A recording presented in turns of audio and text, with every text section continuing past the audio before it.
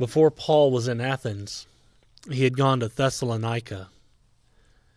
And there he told people that Jesus was the promised Savior. And many people believed. But some of the troublemakers were jealous of Paul.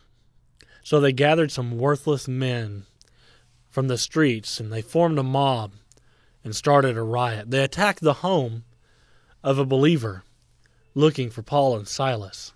They didn't find Paul and Silas, so they dragged this believer into the streets. They brought him in front of the city authorities, and they said, Paul and Silas have turned the world upside down, and now they're here disturbing our city too. And this man has allowed them to stay in his home.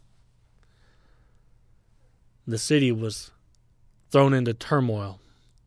Riots broke out everywhere. Persecution spread.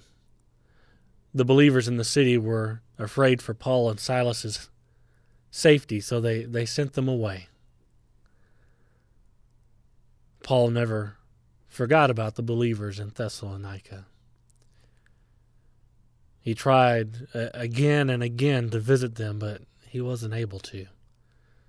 He would send his friends to find out how the believers were doing, and they would come back and report to him that they were undergoing severe persecution. But they were continuing to follow Jesus. Their belief in him stayed strong. Paul decided to write a letter to the believers in Thessalonica.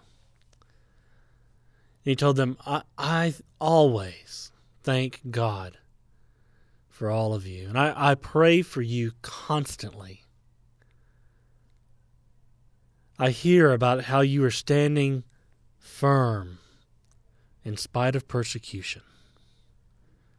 You receive the message about Jesus with joy, even though it's brought you severe suffering.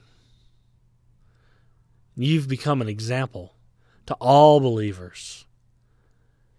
They talk about how you turned away from idols to serve the true and living God. And they speak of how you are looking forward to the coming of God's Son from heaven, Jesus, who God raised from the dead.